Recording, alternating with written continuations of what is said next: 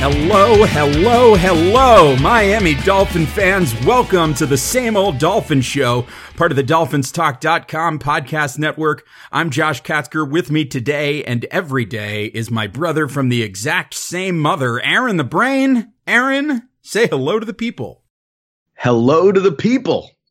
And also joining us on the Same Old Dolphins Show this week is a special guest. He is co-host of the DolphinsTalk.com daily podcast. He is also the host of the Countdown to Kickoff show on DolphinsTalk.com. He is Tom Ernisse, and he joins us today. Tom, how are you? I'm great, guys. Thanks for having me on. It is our pleasure. So here's the thing. We had this whole show planned that we were going to do. We were going to talk about the final preseason game. We were going to give an overview of the Dolphins 53-man roster. And then we were going to go through the schedule and sort of give our week-by-week predictions. And that was what this show was going to be. And then on Saturday, all hell broke loose. And I guess if you're listening to this show and you're a Dolphin fan by now, you probably know what has happened. If you don't know what has happened, I'm just not sure which bubble that you're living in. Maybe there's space for us to come hang out there at some point in time over the course of the season, because at some point or another, I'm sure we'll want to get in there. But basically what happened is, and we talked about it last week on the show, that the Dolphins were rumored to be in talks with the Houston Texans for a trade for Jadeveon Clowney. And over the course of the week, those talks began to break down, primarily because Jadeveon Clowney had no interest in coming to the Miami Dolphins. But rumors began to swirl that in part of the conversation, the Houston Texans were really interested in Laremy Tunsil. And in fact, the Brain tweeted out at some point over the course of the week, I don't know why we're talking about this Tunsil thing. The Dolphins are just not going to trade him. It's never going to happen. And so then, lo and behold, the Jadeveon Clowney talks break down completely. And we think, okay, well, that's the end of this. We can move on from that, and we'll figure out what the Dolphins are going to do with their roster intact the way it is. And then, late Saturday afternoon, we get word that the blockbuster trade has still happened. The Dolphins still traded Laremy Tunsil to Houston. In fact, the terms of the trade are as follows. The Texans received Laremy Tunsil, Kenny Stills, and the Dolphins' 2020 fourth round pick and a 2021 sixth round pick. And exchange, the Dolphins received the Texans' 2020 first round pick, their 2021 first round pick, their 2021 second round pick, and a tackle Julian Davenport and a cornerback Johnson Batamosi. I don't know that either of those two guys are necessarily going to be big impact players for the Miami Dolphins. But the big news here was that the Dolphins still went ahead and traded Laremy Tunsil. And this sent shockwaves throughout Dolphins fandom. In some places, the news was greeted with horror and shock. And in other corners of the Dolphins fandom, people received the news with great delight and glee.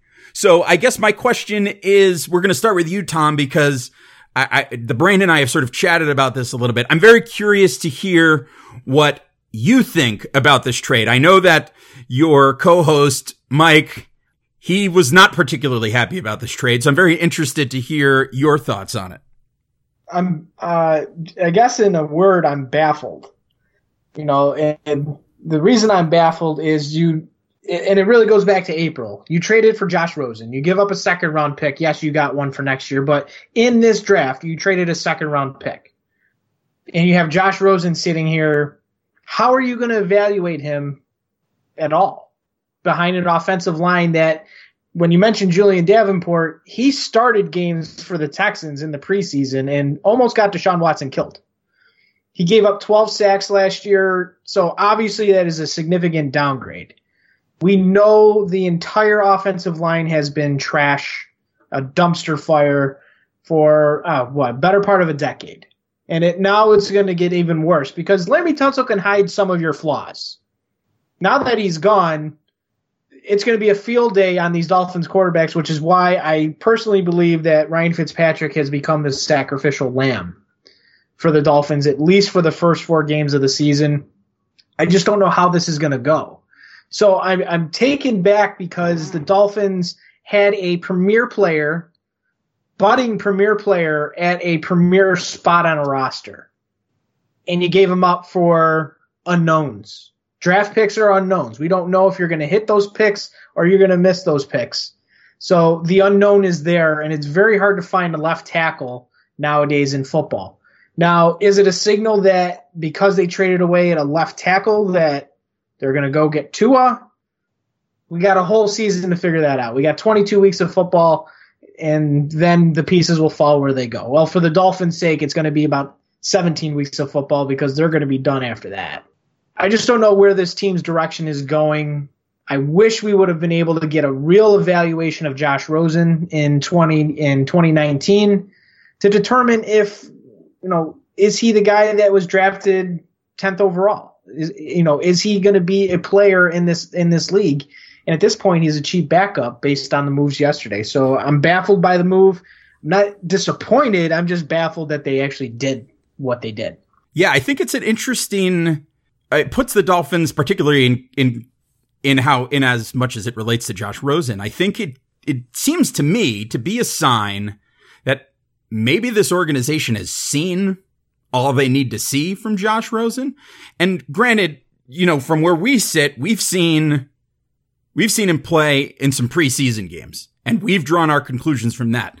This is the coaching staff that has seen him not only in the preseason games, but they've seen him on the practice field. They also see him in the quarterback room. They see him in film study, and they can sort of make a fuller assessment from that. So the early indication would be that maybe this is a sign that they've given up on Rosen and that they are prepared to move forward with him, because it seems really difficult to see how the Dolphins have a season in 2019 that results in them picking outside of the top 10 in this draft. But Brain, I want to bring you in here to sort of talk about this, how you sort of perceive the Tunsil trade and what your sort of instant reaction was to it. My instant reaction was probably the same as everybody's, which was, wait a minute, Clowney got traded already. What do you mean we traded Laremy Tunsil? And then what did we get for him? And I was immediately angry that we traded Laremy Tunsil because, much like Tom said, this was a foundational piece. You've got a young premier talent just entering the prime of his career at a premier position. There's no need to trade him. Then I saw what we got, and I got to say, I was just kind of, okay, well, how do you say no to that? I mean, I even alluded to it. I'm not sure if it was Tom or if it was Mike that first we had like a little engagement on Twitter about when the first rumor came out that the Texans were offering Clowney in a first round pick for Tunsil. And I don't remember, Tom, was it you or was it Mike that commented on that and said something to the effect of, I wouldn't do this. I'd make him give up another first round pick. I think it was definitely Mike. Okay. So, and my response to it was, I'm not sure I'd do that. I'd probably make him give up another first round pick. Well, that's essentially what happened. They didn't just give up 2 first round picks. They gave up 2 firsts and a second. So no, they didn't give us 3 first round picks, but 2 firsts and a second. That is what teams give up to move up in the draft to get surefire elite quarterbacks. When we talk about the Dolphins going into the 2020 draft with a war chest of picks, just in case we found a way to win 5 or 6 games and we needed to trade up to get our quarterback.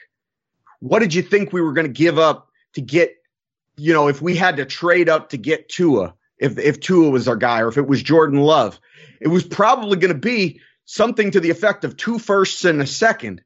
So if 2 firsts and a second is the value on a surefire starting quarterback, franchise quarterback, then I'm trading my left tackle every single day for that compensation. It just comes down to value. As far as the Josh Rosen thing is concerned, that's the part that probably stings the most, because it kind of puts into question the whole vision. Oh, there's no lack of vision. I mean, there's a lack of vision because why are you trading for Josh Rosen and then you're making this trade? But I don't think in their wildest imagination, when they made that trade for Josh Rosen, that they thought that they were going to have the opportunity to pick up 2 firsts and a second for anybody on their roster. This just kind of fell into their laps because the Texans were desperate, and the Texans, more so than probably every other team in the league, were in a situation where they don't have a GM, where Bill O'Brien is acting as the GM, and at the same time, he's on the hot seat as the coach of the Texans, and they've got to not just make the playoffs, but make a serious run at the Super Bowl. He doesn't care about next year's draft or the following year's drafts. So when it comes to improving his team, he's like, all right, you want a first-round pick? Here. You want 2 first-round picks? You want another pick? Here. I don't need them. I've got to win now. And so it's just the perfect storm, and it's just a move that you got to make because it's just too much value to pass up. And then the more I think about it, the more I also look at, we're trying to be the Patriots, right? We're trying to take the Patriots model. Well, you know what the Patriots don't do? They don't spend 15 million, 16 million, whatever it's going to cost per year on an offensive lineman. They just don't do it. They value the whole 53-man roster over a couple of star players. Now, yes, it's true. We did spend a whole bunch of money on Xavier Howard, and we could have spent a whole bunch of money on Laremy Tunsil. And I would venture to guess, if we didn't have this trade just fall into our laps, that we're probably going to give Laremy Tunsil that money regardless. But I think when you look at the compensation coming our way and the fact that it's either you take that or you spend all your money in signing Laremy Tunsil to that huge deal, I just think they did the move that the Patriots probably would have made. It was a very Patriots move. It was a forward-thinking move. And then at the same time, it really puts into clarity the whole idea that we are not trying to win this season. Now, that's not to say that they're not going to go out there and try to win every game that they play, but it's been consistent since day one with these guys coming in here that they are putting way more stock into next year and beyond over this year. And if that means that they're going to be 0-16, 1-15, the worst team in the league this year, so be it. Yeah, and this leaves the roster in a position where, as of right now, there are 4 players on the Dolphins 53-man roster that are 29 years or that are older than 29 years old. It's Ryan Fitzpatrick, who's 36. It's Rashad Jones, who is 31. John Denny is 40. And, who is the other guy? Oh, Daniel Kilgore is 31. So otherwise, everybody on the team, they have fully embraced this idea of the youth movement. I want to take a look at this aspect of the Tunsil trade. And Tom, I'd like to get your thoughts on this, because the Dolphins now have a ton of draft capital in 2020. They've got 7 of the first 100 picks in the 2020 draft, which is unbelievable. They also have a pick in the 4th round, a pick in the 5th round, and then two picks in the 6th and 7th round as well. I believe it's 6 of the top 100 because the second rounder that we ended up getting is from 2021. However, if we do end up with the number 1 pick, then it could be 7 in the top 100. Sure. So either way, either 6 of the top 100 or 7 of the top 100, the Dolphins have a ton of draft capital. Tom, the argument that people have been making against this is that you go from the sure thing in Laremy Tunsil to the risk of what draft picks are, right? They're a risk. And we saw Jeff Ireland have a lot of picks at his disposal, and we all know how that worked out. So now we have the real test of Chris Grier going into the 2020 draft and all of this draft capital. It's a question of whether it's going to be a hit or whether it's going to be a miss. Chris Perkins wrote a great piece in The Athletic about the Dolphins' current situation and how this franchise shouldn't necessarily have everybody's trust, even though they seem to be making the steps in the right direction here.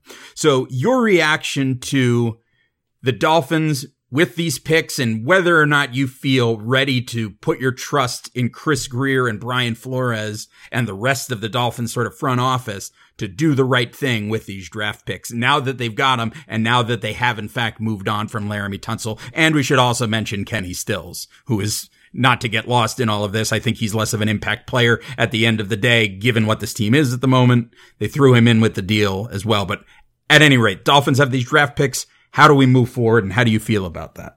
Well, the draft picks and the capital are great because, you know, if it's going to turn into the same old Dolphins, they'll find a way to win 5-6 games and be drafted in 7th or 8th instead of in the top 5. So it's good to have a plethora of picks available to you because even if you're drafting one and you grab your quarterback, you have so much capital now that you can move up and get the second best player or the third best player in this draft. You can still jump back into the top 5 because of what you have in regards of capital. I don't know if they would ever want to do that unless it's a player they desperately want, like an AJ Espinoza or a Chase Young, one of those defensive ends outside of a quarterback in the top 5.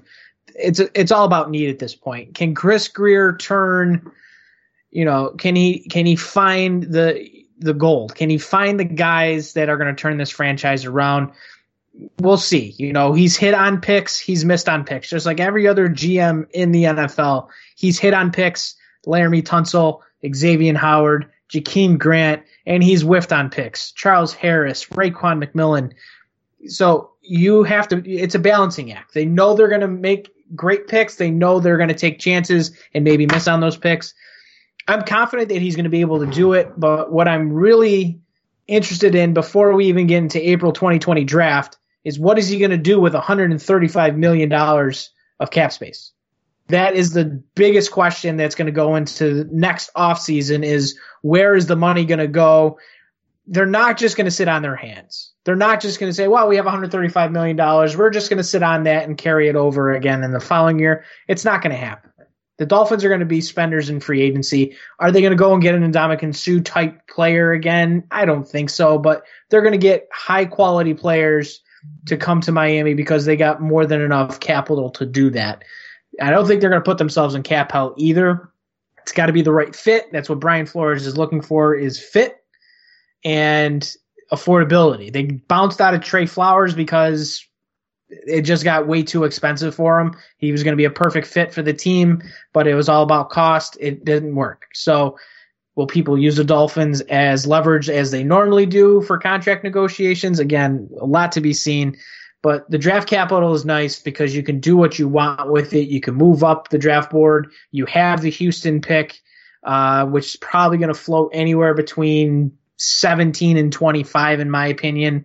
You can package that pick up with a mid-round pick and move back into the top 10 of the draft if you want to. So they have pieces. They can do what they want and get the players that they need to get this franchise back in a direction where it was 25, 30 years ago.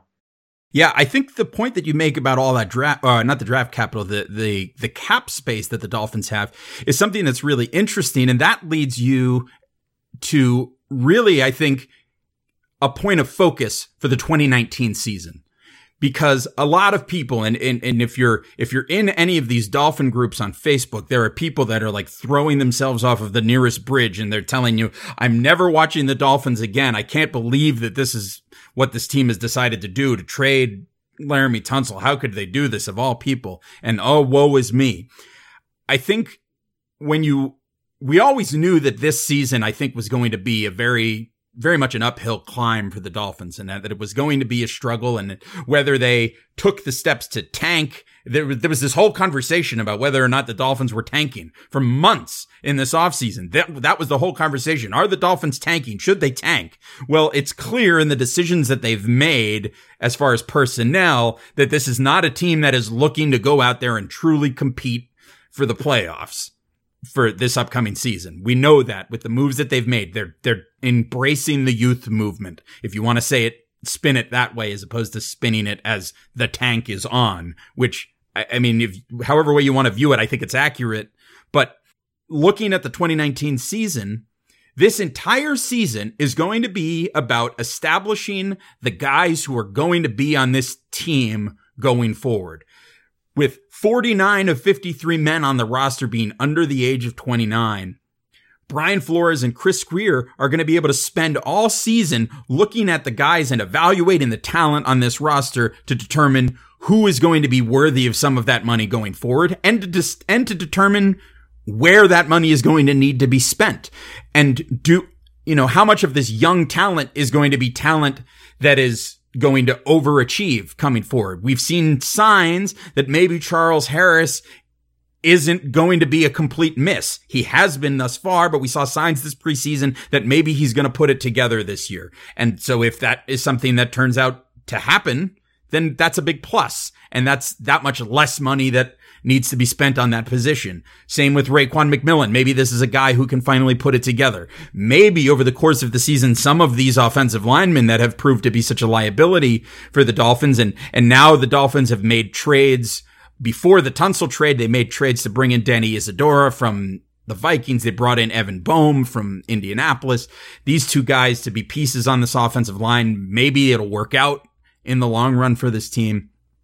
But the entire season is about evaluating the talent on the team. And we'll move into the week by week predictions in just a moment. But I really think that the focus for Dolphin fans this year who are wondering and feeling lost and feeling like maybe they don't know what to cheer for this year, I think the thing to be looking for is for moments and for individual players to shine over the course of the season. It's basically a 17-week preseason for 2020. That's exactly what it is. Yep.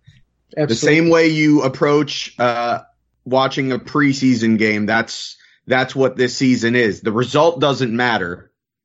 I mean, most fans are going to root for their team to win. Dolphins fans this year, might be rooting for their team to lose. But at the end of the day, the result doesn't matter because there's not a whole lot. I mean, no matter how hard you root, this team's probably not going to win more than, at best 5 games, but that's probably generous, but the way that you approach it is you want to see the system, how they're going to play, how they're going to use their players. And you want to see which players shine, which players are going to be part of the long-term solution. And if we don't have players that are part of the long term, where do we need guys? Like what roles need to be filled? It's going to be a 17-week preseason. That's what this season is. Yeah, it's a 17-week preseason. And to go back to the Josh Rosen thing and how he's left out in the cold on this again, because people are saying, could we move Josh Rosen now? Could we trade Josh Rosen for a 2nd-round pick? I think it's a possibility. I don't know that. I mean, listen, there's a team like the Indianapolis Colts that's out there now without a starting quarterback. They're elevating Jacoby Brissett, but they've got no depth at all at quarterback. It wouldn't surprise me at all if Indianapolis came knocking with a 2nd-round pick in exchange for Josh Rosen, that the Dolphins moved on from him, because why not at this point? That's a possibility. It'd be, to me, if the Colts said today, here's a 2nd-round pick for Josh Rosen, I'd do it. But I could also look at it and say, well, Josh Rosen actually showed the signs in the preseason that he could actually be something, and you still have the potential there. Now, at this point, because you've gotten rid of Tunsil and because you are extremely likely to finish with a top 3 pick in the draft, and you have all this draft capital and the quarterback class coming in, especially if if you end up with the number 1 pick, you're taking him. It would seem just incredibly unlikely that Josh Rosen can really successfully win this job for the future and prove that he is the franchise guy. But the possibility of it is still there, and he's going to get in at some point this season. And if he gets in and he plays well, you saw, what's his name, Garoppolo from New England play 4 games when Tom Brady was suspended and play well, and they got a first round pick back from him or something or he ended up getting like a $30 million contract. They probably could have traded him for a first round pick. I don't remember exactly what the circumstances were, but these quarterbacks are gold. They're more than gold. They're diamonds in this league. So if Josh Rosen turns out to be, even close to looking like a franchise quarterback, then you're probably going to get more than a second round pick for him. So at this point, you're probably best off just keeping him. I mean, you traded a second and a fifth for him. So to give him up for less than you gave up for him would be just admitting failure, which is probably not a move that they would make. Although they basically did that with cutting Dwayne Allen after giving him a big contract. Well, not a big contract, but after giving him guaranteed money, and they cut him. So they have shown that they are capable of admitting failure and cutting their losses. But because Josh Rosen still has the potential of proving to be at least a serviceable starting quarterback, if not a franchise quarterback, and that has more value than a second round pick, I'd say at this point, you're probably better off just keeping him. Yeah, I want to close off the Tunsil conversation and then transition to another question that sort of has emerged today in light of the Tunsil trade and in light of the potential of trading Josh Rosen. The last thing I want to say about Tunsil is the Dolphins got all these picks for it. And I think whether or not those picks pan out ultimately, you got to view it through a poker analogy. In poker, you never judge the decision that you've made based on the result of the hand. A lot of times you end up folding because the fold is the right move. And maybe your cards would have won the game. Or sometimes you stay in a hand because you're winning and it's the right move to stay in the hand. But then somehow your aces get busted. Sometimes it works out, sometimes it doesn't. Ultimately, you're making the right play, though. And I think in this case, the Dolphins have made the right play. Here's a question that I don't know whether it would be the right play. And it came up in an article that Dave Hyde wrote in the Sun-Sentinel today. And he posed the question, since the Dolphins have gotten rid of Tunsil and they got rid of Stills, and now there's the talk that they might get rid of Rosen, should they also trade Xavier Howard? I'd be curious to get both of your thoughts on that. Tom, do you think that is a completely ridiculous question? Well, I mean, it's not a ridiculous question if you trade your premier left tackle and quite possibly the best player you have on offense. So it's not a ridiculous question. I just think you're just alienating the fan base to the point where you're not going to sell tickets at all. They sold out the first game of the season. They sold a lot of tickets to a lot of home games this year. And I'm pretty sure they're going to end up on StubHub more than not, especially if you even consider trading Xavier Howard. Again, the big knock on the Dolphins over the years is that you were able to draft talent, develop that talent, and then just let them go or let them walk and get compensation picks or trade them away.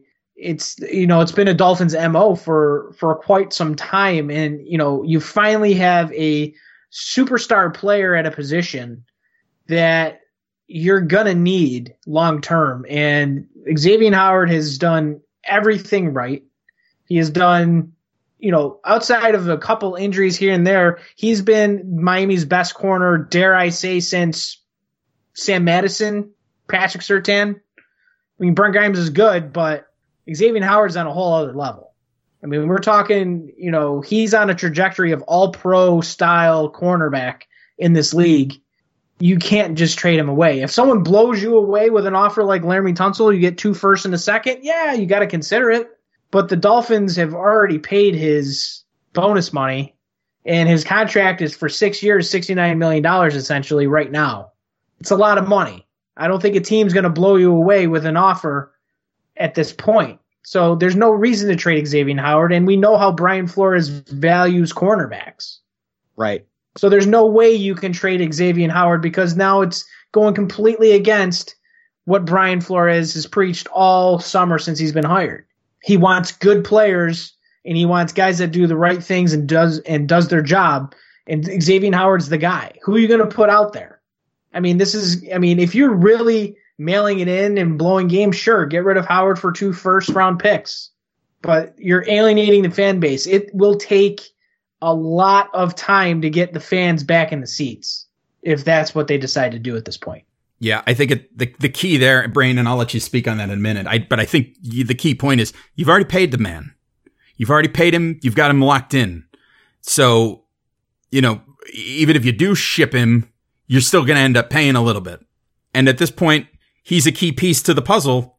And we all thought Tunsil was too, but the offer came in for Tunsil and he wasn't tied down yet. So, listen, like the $1 Million Man says, everybody's got a price.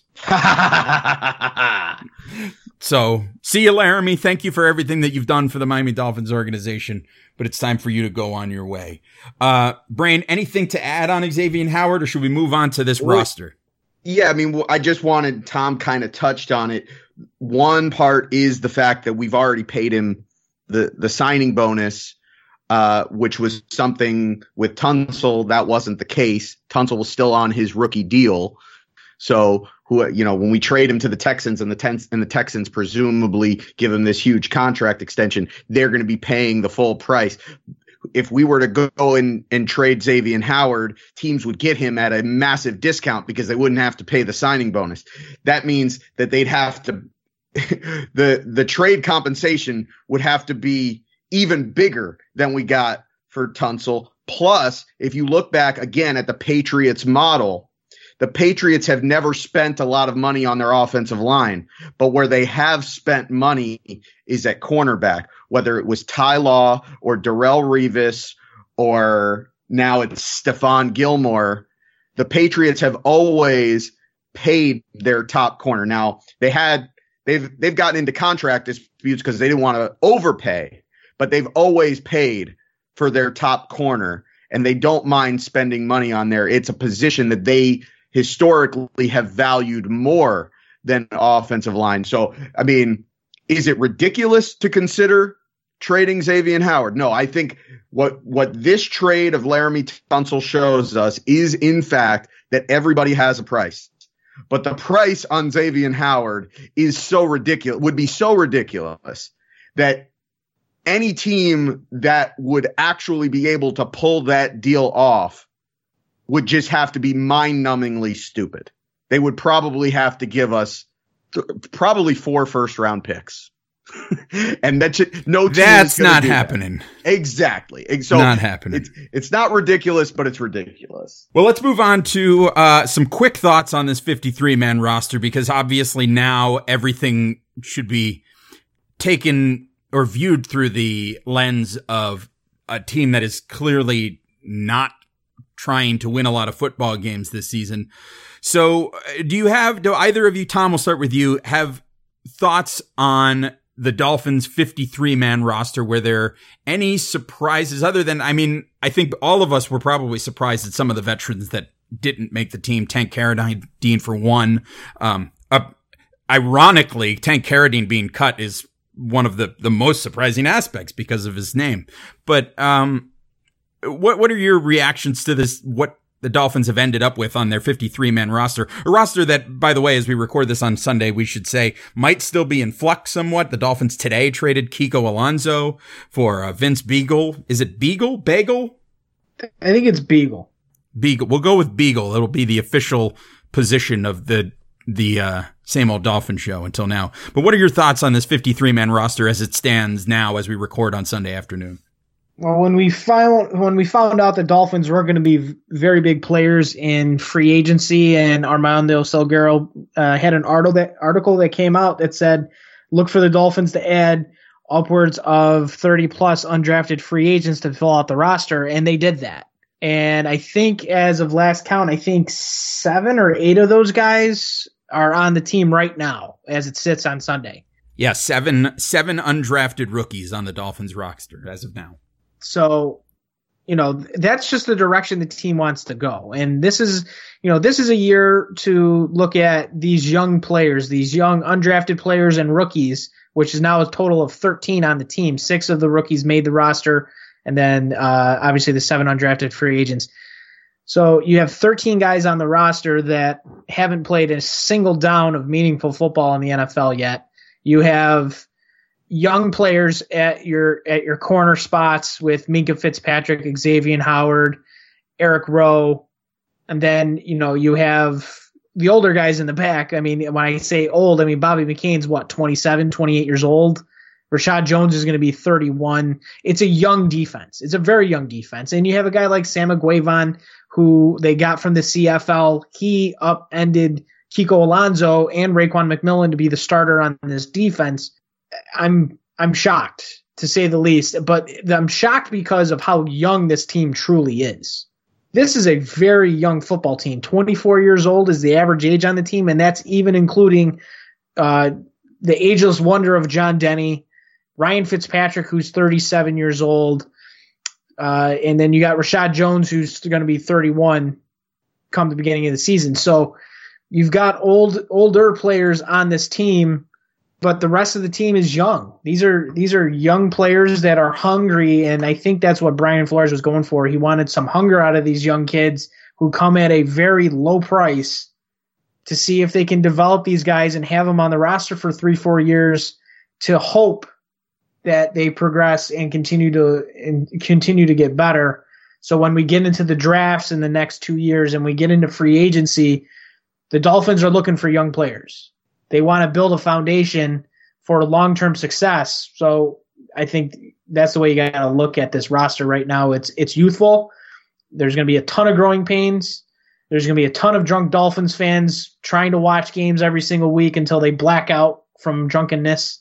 And it's going to be a long year. It's definitely going to be a long year, but I'm excited to see the development of the young kids on the team. Yeah, absolutely. I think there's going to be a lot of players. Listen, Flores is going to put them out there, and it's either going to be, you're either going to fly or you're going to fail on your feet.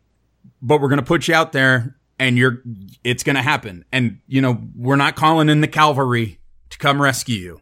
And so I think there may be a lot of games this year that get pretty ugly. But as I said earlier, I think what is going to be key is to see those moments and those handful of players, maybe more than a handful of players on this team, that are able to really show up and make names for themselves and to give themselves a fighting chance to be part of this team as the rebuild really sort of this year is the teardown.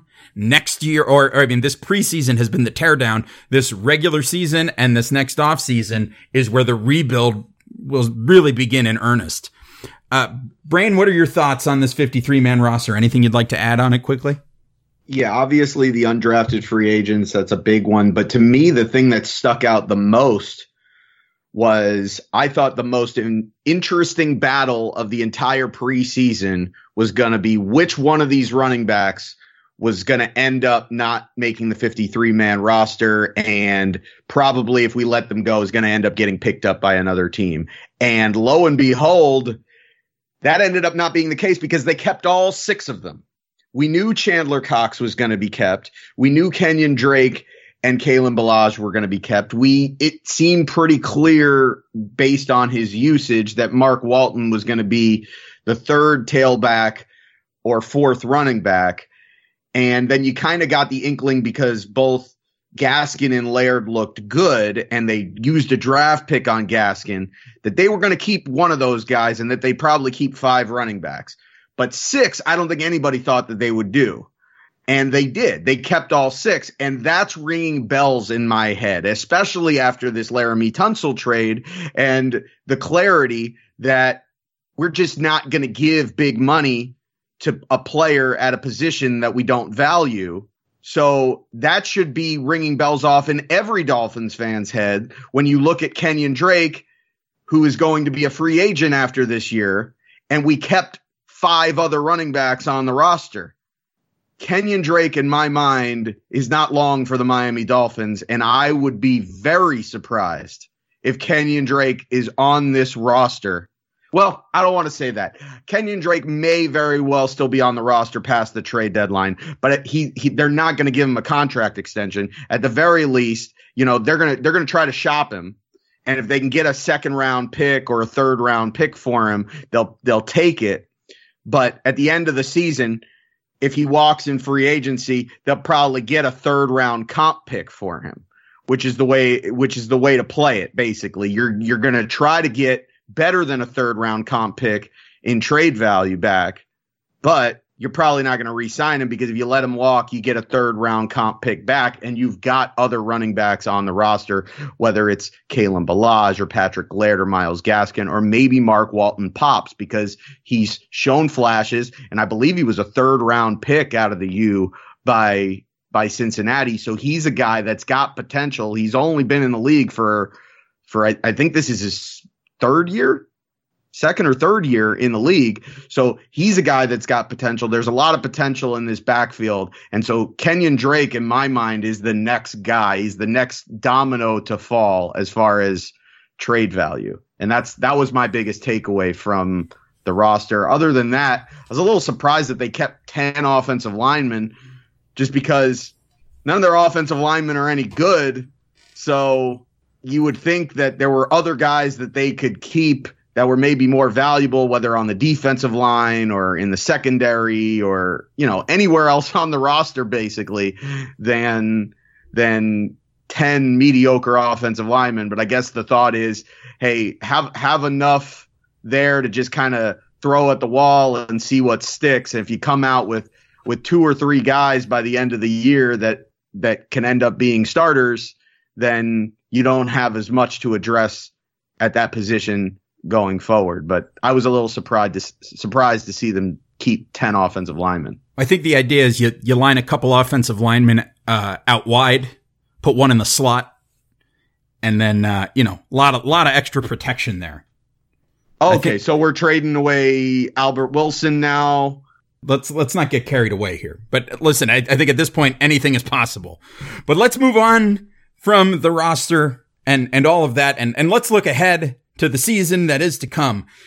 Tom, can you give us a little bit of background on this piece? And is this, we're relatively new to the DolphinsTalk.com family, and some of our listeners probably are as well. So give us a little bit of background as far as what your thoughts were on this preseason column that we were preparing for and that we were going to be discussing today. I thought the article, when I looked at everybody's synopsis of what they felt the season was going to look like, I said, this, I think that makes sense. And, some of the guys picking, 6, 7, maybe even 8 wins. I was like, yeah, it's, it might be a stretch, but it is the Dolphins. They've had worse teams to find the way to win 7 games they're not supposed to win. They find that they can win those games. So when I looked at it, I wasn't surprised. And then the Laremy Tunsil trade happened. And I'm like, you know what? Let's just leave everything as it is. So everybody's thoughts are on paper before that trade happened, and just kind of get a kick out of it when we review it heading back into after week 17, when we review the wins and losses that everyone had put together and say, oh, wow, I can't believe I picked that as a win, when clearly they got destroyed in that game or whatever it is. So I found it amusing, and especially after the Laremy Tunsil trade went through, I had everybody's stuff ready to go at the beginning of the week, and then I just added a couple little extra things to the article this morning, and I was like, I don't think we should change anything. Let's just let it ride the way it is, and have people can enjoy the read, because of what we put on paper was the fact that we still had Kenny Stills, the fact we still had Laremy Tunsil, and the fact that we would expect that Josh Rosen could somewhat perform decently with Laremy Tunsil left tackle, but now that's gone. Who the hell knows what's going to happen? But yeah, check out the article, DolphinsTalk.com. It's a staff prediction for the regular season record, and it's a hell of a read at this point, because it was all done before the trade yesterday. Yeah, a lot changed. So as we go through the schedule here, we give our picks. I don't think we need to be married to what we put down in the column necessarily. I'm sorry, go ahead, Tom. Not anymore. Yeah, for sure. I was looking back at the email that I sent you and what was my little blurb for the column. And I think, interestingly enough, I don't know that I would change any of these thoughts. What I said was I think it's safe to say that this is going to be a long season for the Miami Dolphins, but with any luck, there will be some entertaining moments, and the Dolphins will head into the 2020 offseason knowing exactly what they need to do and with all the resources and draft capital necessary to take a big leap forward in the season to follow. I think a lot of that remains true as we head into this, although I just think it's maybe slightly more bleak than it was before. But let's just go through it week by week. We'll give some brief thoughts on what you think what you think we're going to see in the game and whether the Dolphins will win it or lose it. And we'll start week 1 at home with Lamar Jackson and the Baltimore Ravens coming to town, a team that the Dolphins have historically struggled with anyway, a big physical team coming into Hard Rock Stadium to take on the Dolphins week 1. I have this as a loss. Tom, how about you? I was teetering that they might have won this game, but now that Laremy Tunsil is not there anymore, I think that we're going to get wrecked. We're going to get destroyed in that game. It's the defense is going to what is really something to watch this year. I liked what I saw in the preseason games from the defense outside of the first game where they're just getting their feet wet, but they played well against Tampa. They played well against Jacksonville, and they played well against New Orleans. I think the defense is going to help keep the games close, but the offense is just I don't see them scoring 10, 13 points against Baltimore. Yeah, I would agree with that. Brain, what are your thoughts on this week 1 game, Ravens at Dolphins? Reminds me of Baltimore's week 1 game last year against Buffalo, where the Bills had nothing on the offensive line, very little offensive weapons, didn't want to throw Josh Allen out there right away. So they made their sacrificial lamb, Nathan Peterman, and they got absolutely destroyed 47-3. Granted, that game was in Baltimore, and this one's going to be in Miami. I think our defense will do a decent job, but I think it's going to be very ugly, and I wouldn't be surprised if we were shut out. I think we're going to get absolutely crushed in our week 1 game. Yeah, I should say that I think the Dolphins defense is still, like, as a unit, a pretty good unit. I would say probably their floor is a league average defense as a unit. But the Baltimore Ravens are a very tough team, and we've seen the Dolphins struggle in the past with quarterbacks who can move, and that is going to be the case in week 1. The week 2 quarterback maybe doesn't move quite as well, but he moves just enough. And that's Tom Brady and the New England Patriots. Of course, the Dolphins have traditionally had success against the Patriots at home in our building. And particularly early in the season before the Patriots have peaked. Bill Belichick is he is a master at making sure that his teams peak at exactly the right time. And he knows that it doesn't really matter how the team performs in September, as long as by the time October, November, December roll around, the team is moving in the right direction. And that's been his thing. But New England comes to town. Belichick has fared very well against his former assistants, and I don't see that changing very much here. I see the Patriots coming into Miami and getting a win early in the season. Tom, week 2, Patriots at Dolphins. Tom Brady does not play well in 95-degree weather. It has been his MO for his career. I mean, granted, yeah, sure, he doesn't lose a lot, but he loses in Miami a ton. And it's going to be hot. It's going to be humid. I just don't see a miracle happening in week 2. Not this time. I think the Dolphins will lose this game. Probably, I would say it's going to be fairly close because I think obviously Brian Flores knows what he's up against in New England, and practicing against that defense or that offense for as long as he was there. He knows tendencies. He knows what they like to do. I think they'll keep it close, but the Patriots are going to end up winning that game. Brain? Yeah, I don't think the Dolphins have much of a shot in this one. And I think the Miami Miracle is something that's still fresh in the minds of the Patriots players and coaching staff. And I think they'll be ready for this one. And I just don't think Miami, I expect Miami to get better as the season goes on. But week 2, we're still going to be trying to shuffle that offensive line. We're still going to be implementing a lot of parts of this new defense, this new offense. I don't like our odds in that game, so I got that as a loss. I should mention that Rob Gronkowski can take all the CBD products he wants. He still will not have the angle for this game. Week 3, the Dolphins travel to Dallas to take on the Cowboys, a team that I think has a lot of upside this season. We'll see how the Dolphins travel with Brian Flores at the helm. But again, this is a steep hill to climb, especially if Ezekiel Elliott does end up playing this season for the Dallas Cowboys. And all signs seem to be pointing in that direction. It's just going to be the pattern that we're going to see this season, is that I just don't know how the Dolphins are going to score enough points to keep up with the Dallas Cowboys. So I think this is a week 3 loss for the Miami Dolphins. Tom? Same.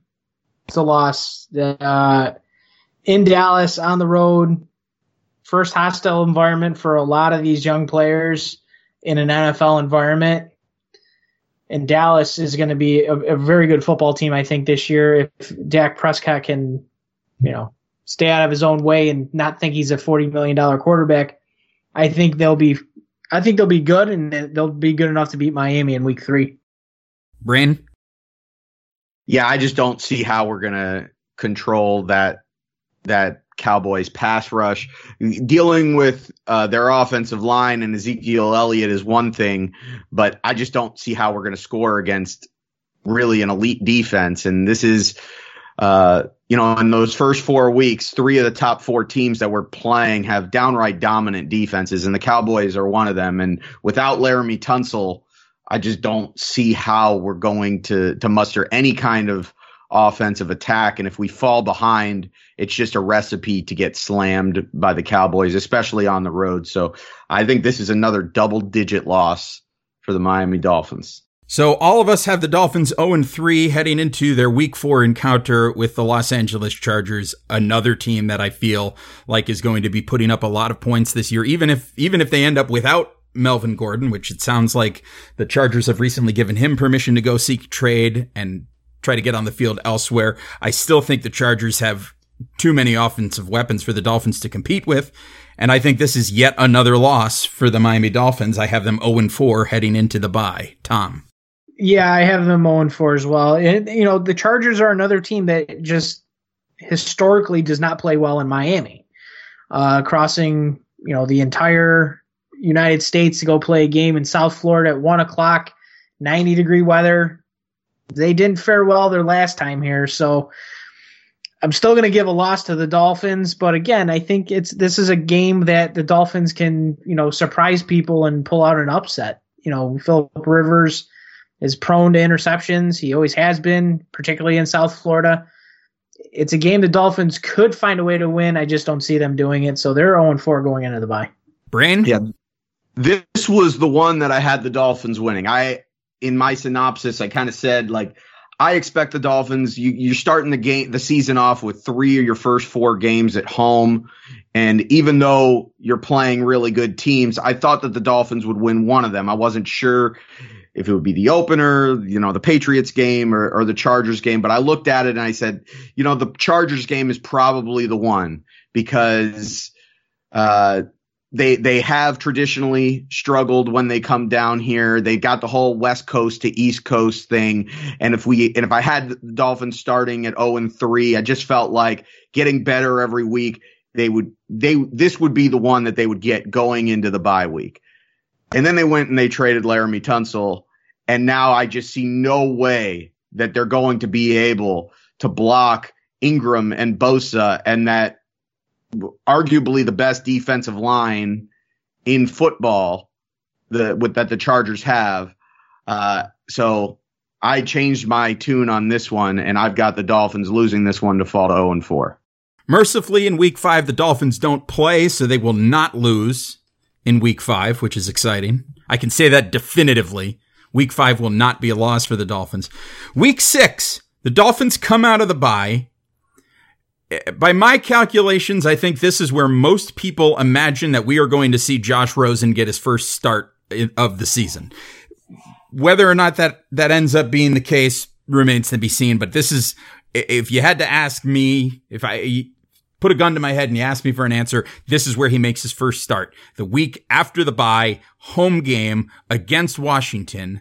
And I think the Dolphins get a win here. I think the Dolphins can beat the Redskins at home, where, well, they'll have been home for 3 straight weeks following the Cowboys game. They would have had the week off before. I think this is an opportunity for the Dolphins to come out and get their first week win of the season. Tom? I'm in agreement with you that I think they can find a way to win their first game against the Redskins, primarily because the Redskins are just as bad on paper as the Dolphins are. At that point as well, are we going to see Dwayne Haskins at quarterback for the Redskins? That's going to be an interesting matchup to see if, Rosen versus Haskins, if it ends up working out that way. But I think the Redskins are another team in flux. You got Jay Gruden, who's completely on the hot seat and could be out of a job during the season with the way that the team has just underperformed under him the last 3 years. So I could see the Dolphins ending up winning, having a fresh face at quarterback with Ryan Fitzpatrick mostly laid up in the hospital, probably with broken bones in his entire body from playing behind that offensive line. I think the team will rally and win games with Josh Rosen under center. Brain, week 6. Yeah, this could be the debut of both Rosen and Haskins. I think Haskins might get in a couple weeks before. Obviously, Rosen could get in a couple weeks before. You don't know how these things are going to play out, especially if injuries happen.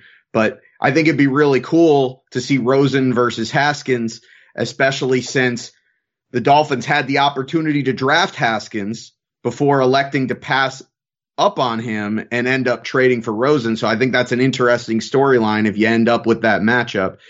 And I agree, coming out of the bye week, this is a winnable game. It's at home. I think this is where the Dolphins get their first win of the season. So I think we're all in agreement so far. Oh, this is incredible radio at this point. We're all in agreement across the board. The Dolphins win. Yeah. The Dolphins win in dramatic style against the Washington Redskins. And then they hop on a plane and they come up to New York State to take on the Buffalo Bills. This is another one of those places where historically the Dolphins don't perform very well. And I think, again, with Josh Allen at the helm, they've got the Bills have an athletic quarterback. They can move the ball. The Bills seem to be trending in the right direction right now. I don't see the Dolphins traveling to Buffalo and getting a win, even though the game is in October and the weather won't be terrible yet. I still see this as another loss for the Dolphins, Tom. Oh, yeah. Playing in the Buffalo, the Orchard Park is the house of horrors for the Miami Dolphins. You can go back many, many years and remember Ricky Williams ran for like 250 yards against the Bills, and they still lost that game. They could play their best game in Buffalo, and they still find a way to lose. They almost lost that game in 2016 against Buffalo. With the playoffs on the line, they almost gave that game away when they were up, I think, by 17 points in that game. So Buffalo is a house of horrors. The Dolphins are going to lose in Buffalo for sure. That defense is going to swallow that offensive line up, and whoever is quarterback at that time or the running backs at that time, they're just not going to have much to do in that game. They're going to get blown out in Buffalo. Brain, agree or disagree? Yeah, I got to agree. I think anytime we play a team that has a really good defense, it's going to be a really long day for the Dolphins, just because we just have nothing on the offensive line. We're questionable at best at quarterback. So I don't see how we're going to be able to put up more than 13 points up against any team that's got a good defense. And I think Buffalo's got enough weapons. I think this one will be close, but I still got the Dolphins losing it. I have the Dolphins losing the following week as well on national TV on ESPN as they travel on Monday night to Pittsburgh to take on the Steelers. I don't see a win coming out of that game either. Tom, you agree? Yeah, they're going to lose. And primetime games and the Dolphins do not have a good match. And they've never, historically, the Dolphins have not been good in primetime games in the last decade. So this is going to be another one of those games where you have an offense like the Pittsburgh Steelers that's just going to put up points. As much as your defense might be good, there's not going to be enough points put up by your own offense to even stay close in that game. I think Pittsburgh wins big. Brain? I think the Dolphins could maybe keep it close. As far as the historically struggling on national TV, it'd be nice with the new regime and the new head coach that we could put up a respectable effort. I think that's all I really want to see out of this game. And I do think we could keep it close with a team like the Steelers, because I don't think that they're some dominant defense. So it might give Josh Rosen, who I expect to be the quarterback at this point in the season, and a running game, which I believe we could be pretty decent at running the football this season. We could be able to keep it close. But at the end of the day, in Pittsburgh, national television, Ben Roethlisberger versus Josh Rosen, you're going to take the Steelers all day in that. Appointment viewing in Week 9 as Adam Gase and the New York Jets come to South Florida to take on the Dolphins. This is one of those games that I felt good about the Dolphins winning before. Now I feel less good about them winning. I also think that this is a scenario where the Jets are probably going to have more fans in the building than the Dolphins, based on, Dolphins fans can always get up for the Jets game, no matter what. But based on the way things are going at this point in the season, the Dolphins will be 1-6 heading into this game, at least as far as the way I see it. I don't know. I see the Dolphins having a hard time winning this game as well. And I think Adam Gase comes into Miami and defeats the Miami Dolphins in their own backyard, and he goes home happy. Tom? I had this game as a win. I still think they can win this game. And I can't even say it's a revenge game. I mean, what players are left from the Adam Gase era right now that are willing to get revenge on him at this point? I mean, most of the guys are gone. So, but the Dolphins will find a way to win this game. I don't know how. I don't know why. I think they still will win this game. I think it's just the drama of Adam Gase in the building. Maybe Stephen Ross will go in there and give a nice little pep talk to the team to tell him to stick it in his butt, and hopefully they come out with a win. So I still think they may win this game, which I'm kind of baffling myself saying that, but it's still a possibility. Oh, we have a disagreement. Yep. It's fantastic. And I'm going to go ahead and agree with Tom. I think Adam Gase sucks on the road, and he had a home record that was inflated by a great home field advantage in Miami. And I don't think you could lose sight of the fact that Miami still has a really good home field advantage. And I don't think the Jets are a particularly good team. I'm not necessarily sold on Sam Darnold as a quarterback. I don't think that their defense is anything special. And I think we're going to outcoach Adam Gase, or Adam Gase is going to outcoach himself, which is usually what ends up happening. And I think the Dolphins are going to get a victory at home against the New York Jets to go to 2-6. I like it. So you guys have the Dolphins at 2-6. I've got them at 1-7 as we move into the second half of the schedule, running a little bit long on time. So we're going to go lightning round here for the rest of these games to see if we can arrive at the final record. Dolphins going to Indianapolis to take on Jacoby Brissett and the Indianapolis Colts. It's a road game. I've got them losing. Same. I got them losing that game too. Brain? Sorry, got to take the mute button off. This was one that I had them winning before. After the Tunsil trade, I have since changed it. I have this as a loss.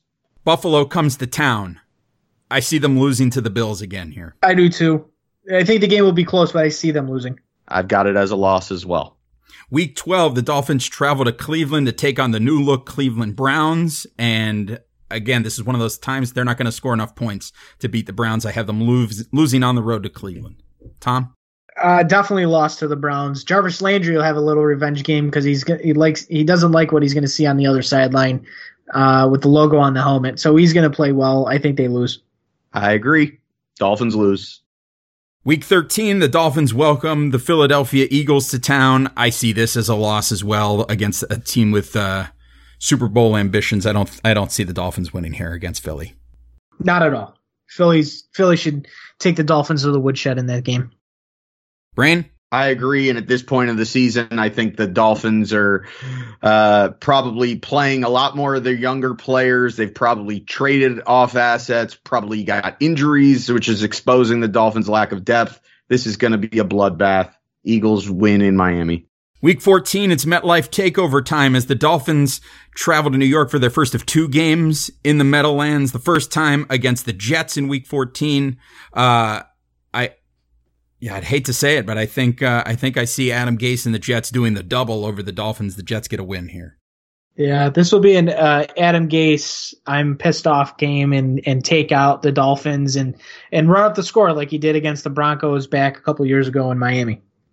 Yep, this is Adam Gase's revenge. The Jets win the home game against the Dolphins to get the split. This is an interesting one in Week 15, the second straight game at the Meadowlands. I think it's likely that the Dolphins stay in town all week.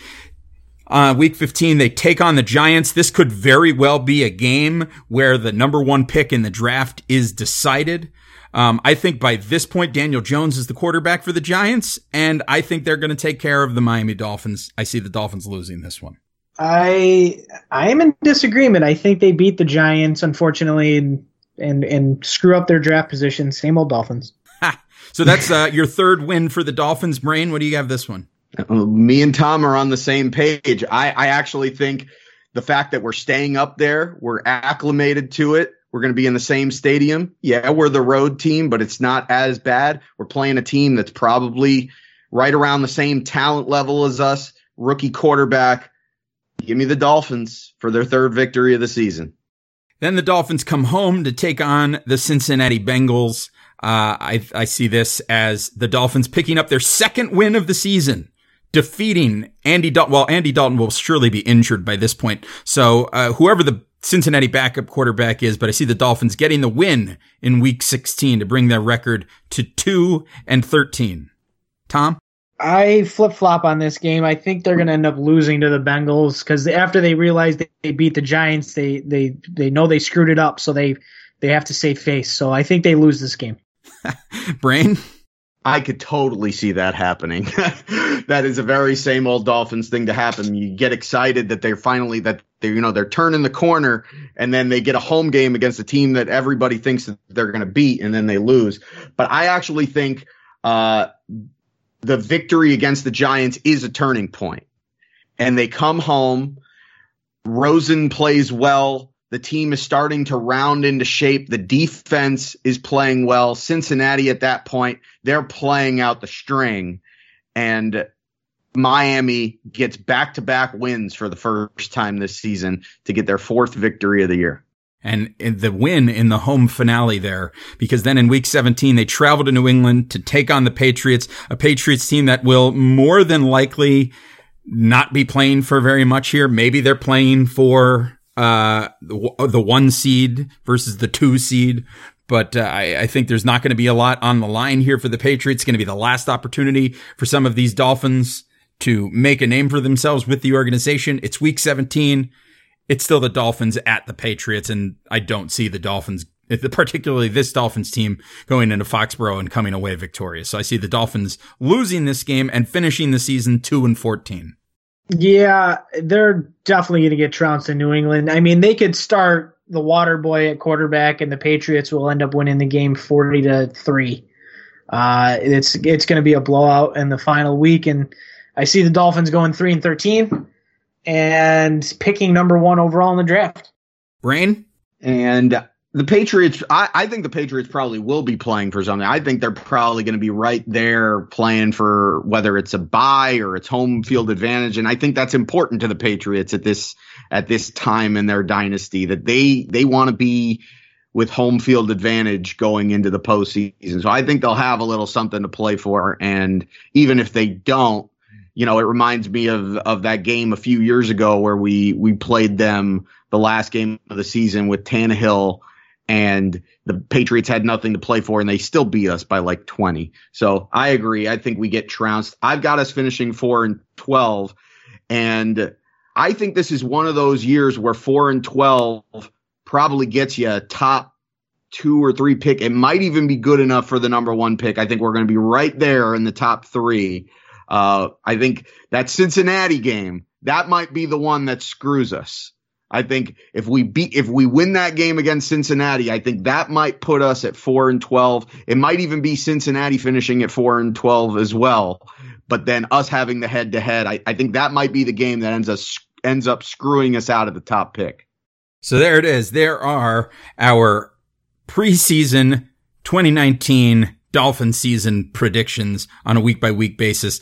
Of course, Tom will be bringing you the week-by-week preview as the season goes on each week on the Countdown to Kickoff show. And of course, joining Mike over there on the DolphinsTalk.com daily podcast, where they wrap up the games on Sundays. The Brain and I will be with you twice a week, giving you a recap of the previous week's game and a preview of the next game. So we'll look forward to talking to you again later this week with our official in-depth preview of the Dolphins opener versus Baltimore. We should know a little bit more. I think there may still be a couple pieces moving around before we finally get things settled down for that game. So we'll talk you through all of that on our show later this week. But in the meantime, Tom, can you tell the people where they can find you? What do you have? What do you want to plug? The stage is yours. The people can find me on Twitter at Dolphins Talk Tom. We're going to have a pregame show, our first real pregame show on Sunday morning that will drop. It is the Countdown to Kickoff show presented by DolphinsTalk.com, where we go a little bit more in depth on the game, what to expect from the Dolphins. I'll give a prediction. Unfortunately, the predictions are going to be losses at this point. But it should be fun. And then obviously the post-game wrap-up show and our daily show, kind of going through the week of news at hand and give our opinions on what's going on with the Dolphins. And obviously check out the Same Old Dolphin Show on our podcast network. They're a great listen. These guys are awesome. And also follow those guys on Twitter. Appreciate that, Tom. Brain, where can the people find you? Can find me on Twitter at Aaron the Brain. And of course, I am on Twitter at Amplified to Rock. You should also follow the show at Same Old Dolphins. As Tom said, every episode of the Same Old Dolphin Show is available on the DolphinsTalk.com podcast network. And DolphinsTalk.com is your one-stop shop for all things Miami Dolphins. News, opinions, columns. It's all there on DolphinsTalk.com. So make sure you're visiting the website every single day. We also suggest that you, subscribe to the podcast on Apple Podcasts. We're also available on the Google Play Store and Stitcher and Spotify. We are looking into potentially adding the podcast to Podbean. That might mean switching podcast hosts for us. So that might make things a little bit difficult, but we're looking into doing that. So that might be something that can happen, as somebody suggested that was a place they'd like to hear us. If there is a place where you would like to hear the Same Old Dolphin Show where we are not currently located, shoot us a tweet at Same Old Dolphins and let us know where that is. And we will do everything in our power to make sure that you are able to listen to our show as easily as possible. Of course, Facebook. I almost forgot. Facebook.com/Same Old Dolphins. We're over there as well. Every episode of the show is posted there. We also are doing our best to share some news and columns over there as well. So Facebook.com/Same Old Dolphins is the Facebook page. That's going to wrap us up. We will talk to you again later this week as we preview the Baltimore Ravens game. One last thing I want to say for all of our listeners and all of the DolphinsTalk.com readers that are in the potential path of Hurricane Dorian, we hope that you all stay safe. We are thinking about you. You are on our minds, and hopefully everything will be okay, and this thing will spin off northwards and will not make a landfall in the United States, and all of you guys will be safe. We're keeping our fingers crossed for you. In the meantime, take care of yourselves and each other, and we will talk to you again next time. Bye-bye, everybody. Go Dolphins!